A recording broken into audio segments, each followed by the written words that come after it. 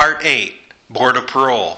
The authority for granting of parole or work release is vested in the Iowa Board of Parole. Persons who are sentenced to prison, with the exception of Class A felons whose sentences have not been commuted, may become eligible for parole or work release prior to the expiration of their sentences.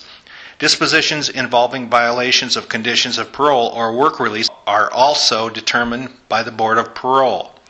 The statutory standards for release on parole and work release include such standards as the best interest of society and of the offender, and a reasonable probability of whether the person can be released without detriment to the community or to the person. The Board has further defined these standards through administrative rules.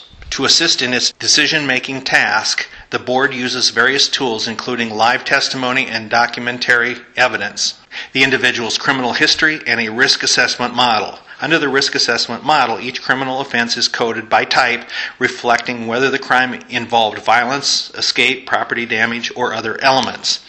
Offenses are also coded by felony or misdemeanor classification, and numerical values are assigned to each offense class and justice system violation. The model produces risk factor scores for the individual that reflect not only the offense under consideration, but also the person's criminal history.